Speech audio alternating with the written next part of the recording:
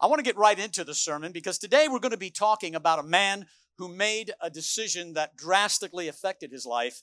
And you could even say that decision affected us even today. I'm going to be reading from the Gospel of Genesis, the 13th chapter.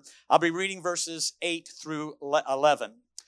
So Abraham said to Lot, "Let's not have any quarreling between you and me, or between your herders and mine, for we are close rivals. Is not the whole land before us?" So let's part company. If you go to the left, I'll go to the right. If you go to the right, I'll go to the left. Look around. And Lot looked around and saw the whole plain of the Jordan towards Zoar was well watered, like the garden of the Lord, like the land of Egypt. This was before the Lord destroyed Sodom and Gomorrah. So Lot chose for himself the whole plain of Jordan and set out toward the east. The two men parted company. Let's bow our heads in a word of prayer. Heavenly Father, as we enter this portion of the experience, Lord, in this service here this morning, we ask for the anointing of the power of the Holy Spirit. Lord, we are nothing without the Holy Spirit. I'm just so thankful the way we have worshiped and felt your presence here already. But I pray that you'll be with us. The word will go out. It will not return void. That what is said and done will be all for your honor and your glory. We pray in Jesus' name. Amen. I have two titles for every sermon. So this morning I'd like to talk on the topic, less is more. Less is more. Or the church that learned to swim. I want to go back in time. It's September 16th, 1876. The place is Swan Quarter, North Carolina. The occasion is the dedication of a small but sturdy, propped up on brick piles, white-framed Methodist church. Now you have to understand the congregation had wanted to get a different piece of land, on higher ground, to avoid the frequent flooding that often occurred in the town. But the owner of that land, a man by the name of Sam Sadler, wouldn't sell it to them. He wanted more for that land. He didn't want just a church. He wanted more for that land, so the church had to settle for land that was donated to them on, of all places, Oyster Creek Road. Not exactly the nicest address, for a church. It wasn't ideal, but it was the best they could do. And so they built their church, and they celebrated on that Sunday its dedication. But 3 days later, a terrific hurricane hit the town. The wind howled, and the rain poured down, all through the night and into the next day. And there was much damage. There was a lot of flooding in the town, and roofs were torn off, and it was a terrible experience. But eventually the wind died down and was quiet, and it was sort of an eerie quiet as the people looked out to see the destruction of their town. But the people on Oyster Creek Road, they looked out and they saw an amazing sight. The little Methodist church was actually sailing on the Hurricane River toward town. They couldn't believe it, and men in waist-deep water with ropes tried to lasso the church to keep it from going, but to no avail. They had to watch helplessly as their church was moving toward town, evidently to destruction. But that amazing thing happened. You can't really explain it. It's unexplainable, but it seemed as if the church had a mind of its own. Because before it reached town, it made a sharp right turn, went 2 more blocks, and then rested in an empty field. The exact same field owned by Sam Sadler, who wouldn't sell it to them. Now, you might think this is a true story. You can actually Google it. You can look up the church that God moved, or I think if you look up Swan Quarter, North Carolina, if you go to the town, there's a plaque there, the Methodist Church, the church that God moved. Now, you'll notice they built an addition to the church. They added on to that church a little bit. The original church is in the back. None of it is used for a church anymore, but it's a historical marker. But it's just amazing that God planned this whole thing. Now, some people say, well, that's just a coincidence, or that's a one-time event. Well, Chuck Missler said, coincidence is simply God working undercover. And God had to do this. And it shows that God had a sense of humor, even to the name of the man who wouldn't sell it to them. I mean, it couldn't be Tom Smith. It had to be Sam Sadler. So we could say, Sad Sam Sadler wouldn't sell. Just God has a sense of humor. Poor old Sad Sam Sadler, he wanted, see, the whole point was he wanted more for that piece of land. But in the end, he got less. Because when he saw that sitting in his vacant lot, he knew what he had to do. And he turned over the deed to the property to that church. He wanted more, but he got so much less. But the little church that thought they got less got so much more by trusting in God. And this brings us to the passage of Scripture that we read earlier in Genesis. We find Abram and Lot. Now, Abram is actually Abraham, but this is earlier in his career, before God changed his name. And we find Abram and his family and Lot, his nephew, leaving Egypt, and they're settling in this area in the Middle East. And God blessed Lot and Abram with a lot of wealth. They had a lot of cattle. Lot had a lot of cattle and had herdsmen that would take care of it. And Abram had much cattle and herdsmen that would take care of it.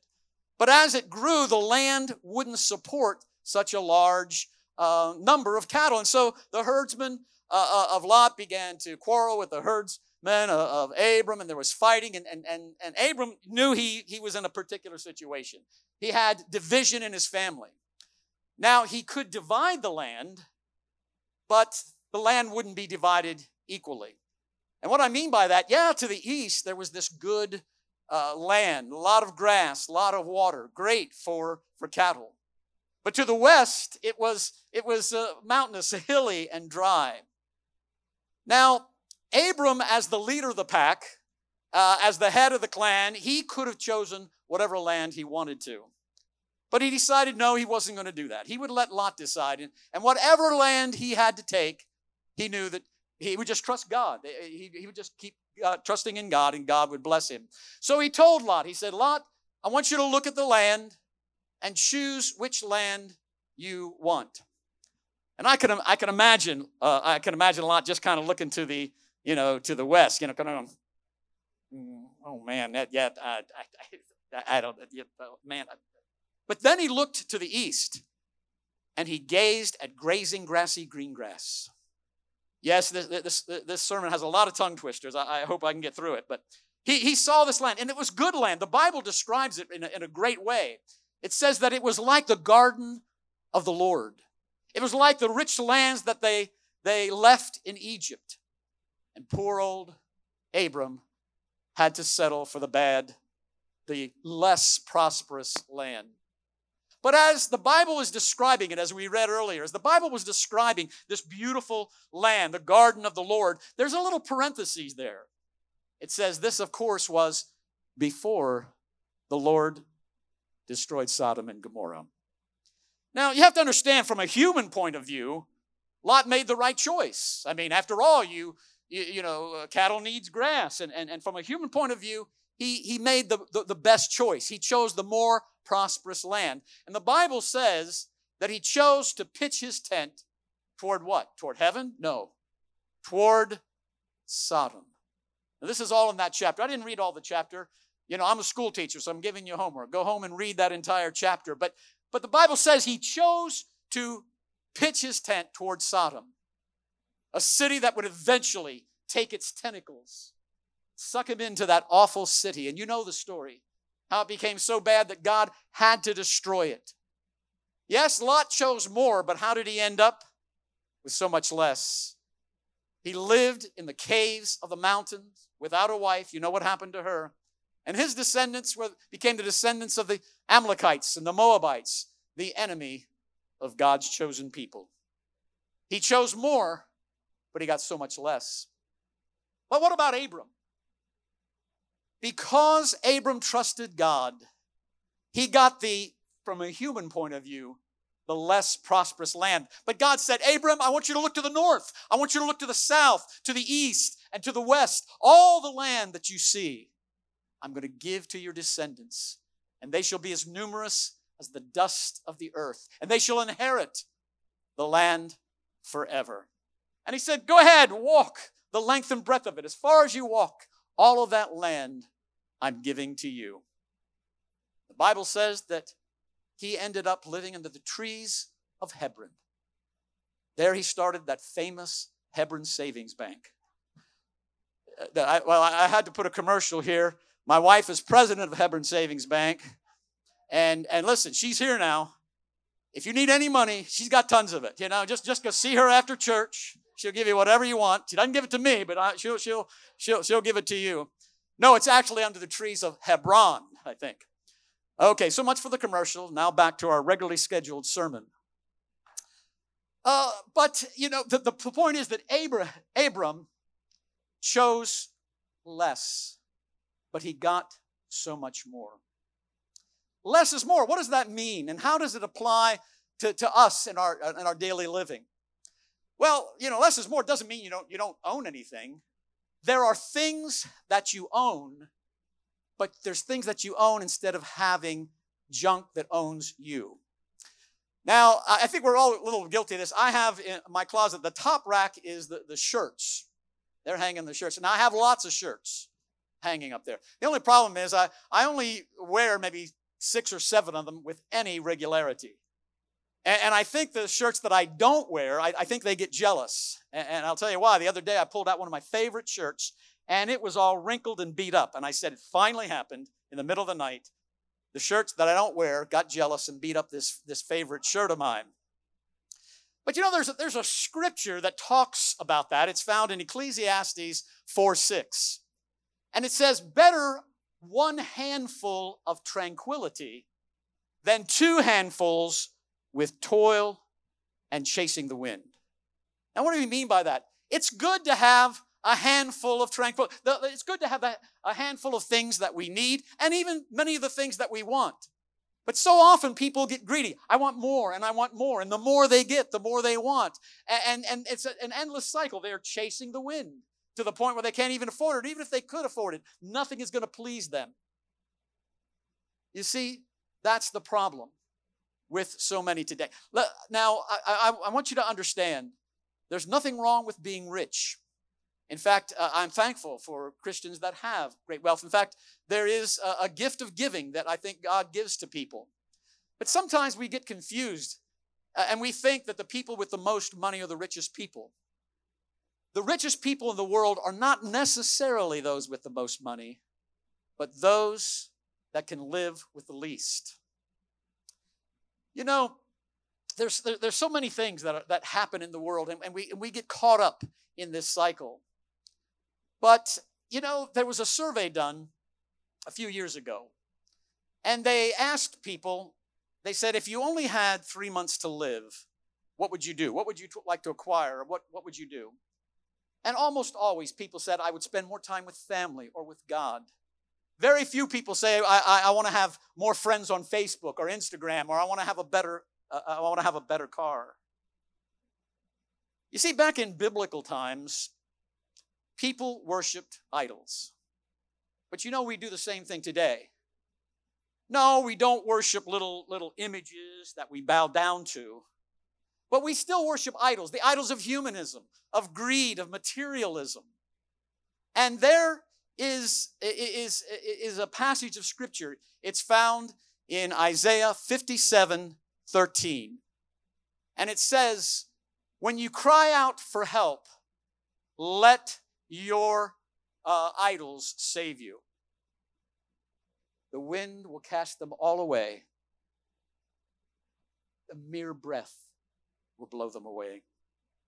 But he that trusts in the Lord shall inherit the land and achieve the high mountain, the holy mountain. Now, the whole point is, you know, there's a lot of things that we gather, but you have to understand that materialistic things, first of all, they can be lost, they can be stolen, they will eventually wear away, and you can't take them with you. But it's so hard in this day and age that we live because we're constantly bombarded in this commercialized world. Buy. You go on Facebook, you see an ad, or Instagram, or the TV commercials, or the radio commercials. You must buy this within the next 3 minutes, or this offer won't last long. That it's very it's very hard to get up with, keep up with the material possessions, and we're constantly bombarded by it. In fact, we got to the point where we don't even have to go shopping anymore. I mean, all we have to do is touch our phone, and we're suddenly lost in Lot's good land of Amazon. Now, I got to tell you, that's a little scary because Amazon is destroying the brick and mortar stores, and I'm very upset. I still haven't gotten over Toys R Us closing. You know, Toys R Us was right over here, and we live here and near here, and I just love that store. You know, I love toys and games. That's the best thing. That's something, or one of many things, that I share with my 7-year-old granddaughter. We share that and many other things. My wife says that's because we both have the brain of a 7-year-old, which may be true. Now, don't get me wrong. I think there's nothing wrong with shopping with Amazon or online. In fact, my wife does it all the time. In fact, it's kind of nice. You get little boxes, and you get them, and it's kind of like little presents. And of course, they're all addressed to her, and I don't open them. I don't open them in hope that, she's got a surprise for me. One of them might be for me, so I kind of can't wait till she gets home and see. It doesn't happen, but I keep hoping. A few months ago, there was a big old box. And it wasn't that heavy, but I couldn't wait. What's inside here? I couldn't wait for her to get home. She opened it, and this is the truth. There was 12 boxes of Kleenexes in there. I think someone had red or blue or something. I don't know, to match the coloring or whatever thing. Now, there's nothing wrong, obviously, I'm saying, with buying from Amazon or everything. But I think we have to take into consideration what Jesus said in Matthew 6. He said, lay up your treasures in heaven, where vermin can't destroy it, and where thieves can't come in and break and steal. He said, for where your treasure is, there your heart will be also. Now, what did he mean by that? Store up treasures in heaven, where moss and vermin do not destroy, where thieves do not break in and steal. Where your treasure is, there your heart is. Well, if you use all the talents that God has given you and your resources for the world, you become worldly. That's the very definition of worldly. And you're part of the world. And you're part of a world that is seemingly trying to destroy the faith in God that we have. I don't need to go into all that's happening in our public schools and the evil filth that's being taught to our children and all levels of education and infiltrating all aspects of our life. But he says, where your treasure is, that's where your heart is. Well, we might look at this situation and we might say, where did all this come from? Why are we like that? Why is this that we want more and more and more? It stems from the first sin. The first sin is also the mother of all sins, and it's called pride. And all the sins can eventually be traced back to pride. And it occurred by Lucifer, the glorious creation that God ever made. This idea of the devil being red with horns, that's not what... The Bible says that Lucifer is like the morning star, most beautiful creation.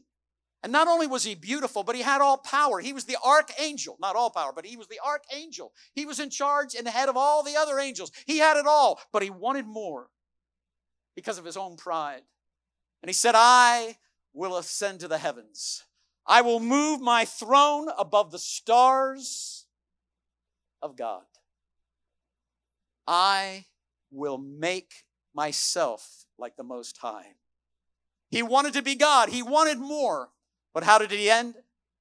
Oh, the scripture says, oh, how you have fallen, O morning star, son of dawn. You've been cast down to the abode of the dead, to the deepest pit. Same thing happened in the Garden of Eden. Adam and Eve, they had it all. Think about it. There was no thunderstorms or hurricanes. The earth was at peace. The garden was watered by the early dew. They didn't have to work, and they could live forever. They had the tree of life. They could live forever. but they wanted more. Oh, but you shall become like gods, knowing good and evil. And we know what happened when they wanted more. And we are all products of that great sin. You see, church, the work of the Lord needs to continue by us giving our efforts, our talents, and our resources for Him. And we need to understand that this concept of more that we want will end up less. But we need to say this morning, less of me, Lord, and more of you. That is our prayer this morning. And also we have to understand that tomorrow matters. See, the problem with Lot was he wasn't thinking about tomorrow. He wasn't thinking, what does it mean to pitch my tent towards Sodom? He wasn't thinking that. He just saw the lure of the wonderful land. And we know how that ended. Church, we remember the past. We live in the present. But we must also understand the future as well. Now, we're starting a series called, on stewardship. Well, what is stewardship? Stewardship is simply how we use everything God has entrusted to us. That's what we mean by stewardship. And I'll tell you, God has blessed us. I look at Lift Church. You're not even 4 years old yet. You're almost, but and how God has blessed you.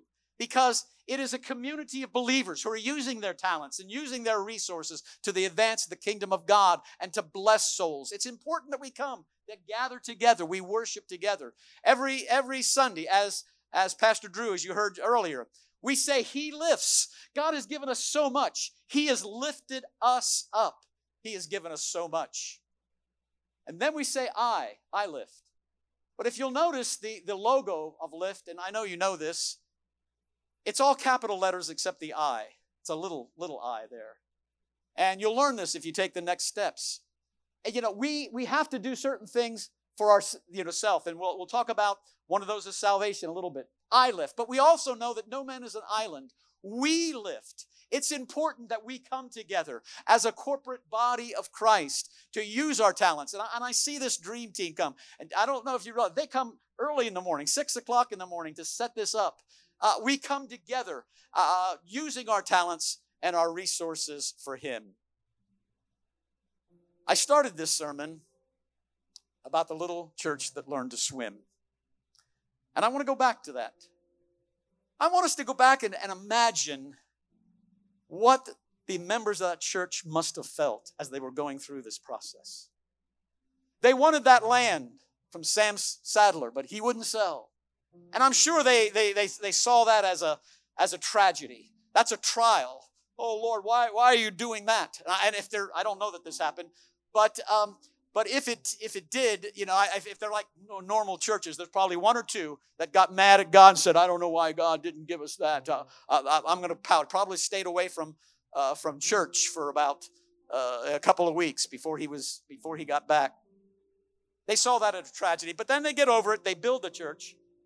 And then 3 days later, they see the floodwaters of that river, the floodwaters of that hurricane, literally lift up the church from its brick pilings and start it down its maiden and only voyage. And they probably cried out, God, why are you doing this to us? This isn't fair. You wouldn't give us the land. And now we had to go on Oyster Creek Road, and I'm sure that, when people said, where's your church? They probably said, well, Oyster Creek Road, They're probably ashamed. And now, not only that, but we're going to witness our church being smashed into a tree or something. They saw all these things as trials until God said, little church, make a right-hand turn. I've got a place for you. You see, Romans 8:28 says, all things work together for good to them that love the Lord. All things. Yes, the good things that we understand are good, but yes, even the bad things. We don't understand it right now. And I know a lot of us, I think the devil is out to hinder as many people. I know of many hurting Christians in their jobs or in situations in their lives that are hurting. But I want you to know God has a plan for your life. All things work together for good if we keep trusting in Him. But I think I think the little church that learned to swim also applies, not to just that local church, but to the body of Christ, even what we're experiencing now. It was just a few years ago where the pandemic hit. And we cried out, God, why is this happening? Lift was just a little more than a year before the pandemic hit. And now they're telling us we can't even meet together. I was an associate pastor, but at that time I was also an interim pastor. And as the interim pastor, within less than a week, I didn't know what to do. We have to switch gears here and do something. Well, that was bad enough, but what's even worse is what happened after that and what's happening now. It seems there's an explosion from the very pits of Satan himself, pouring forth all kind of filth over our country. And we can cry, God, why is this happening?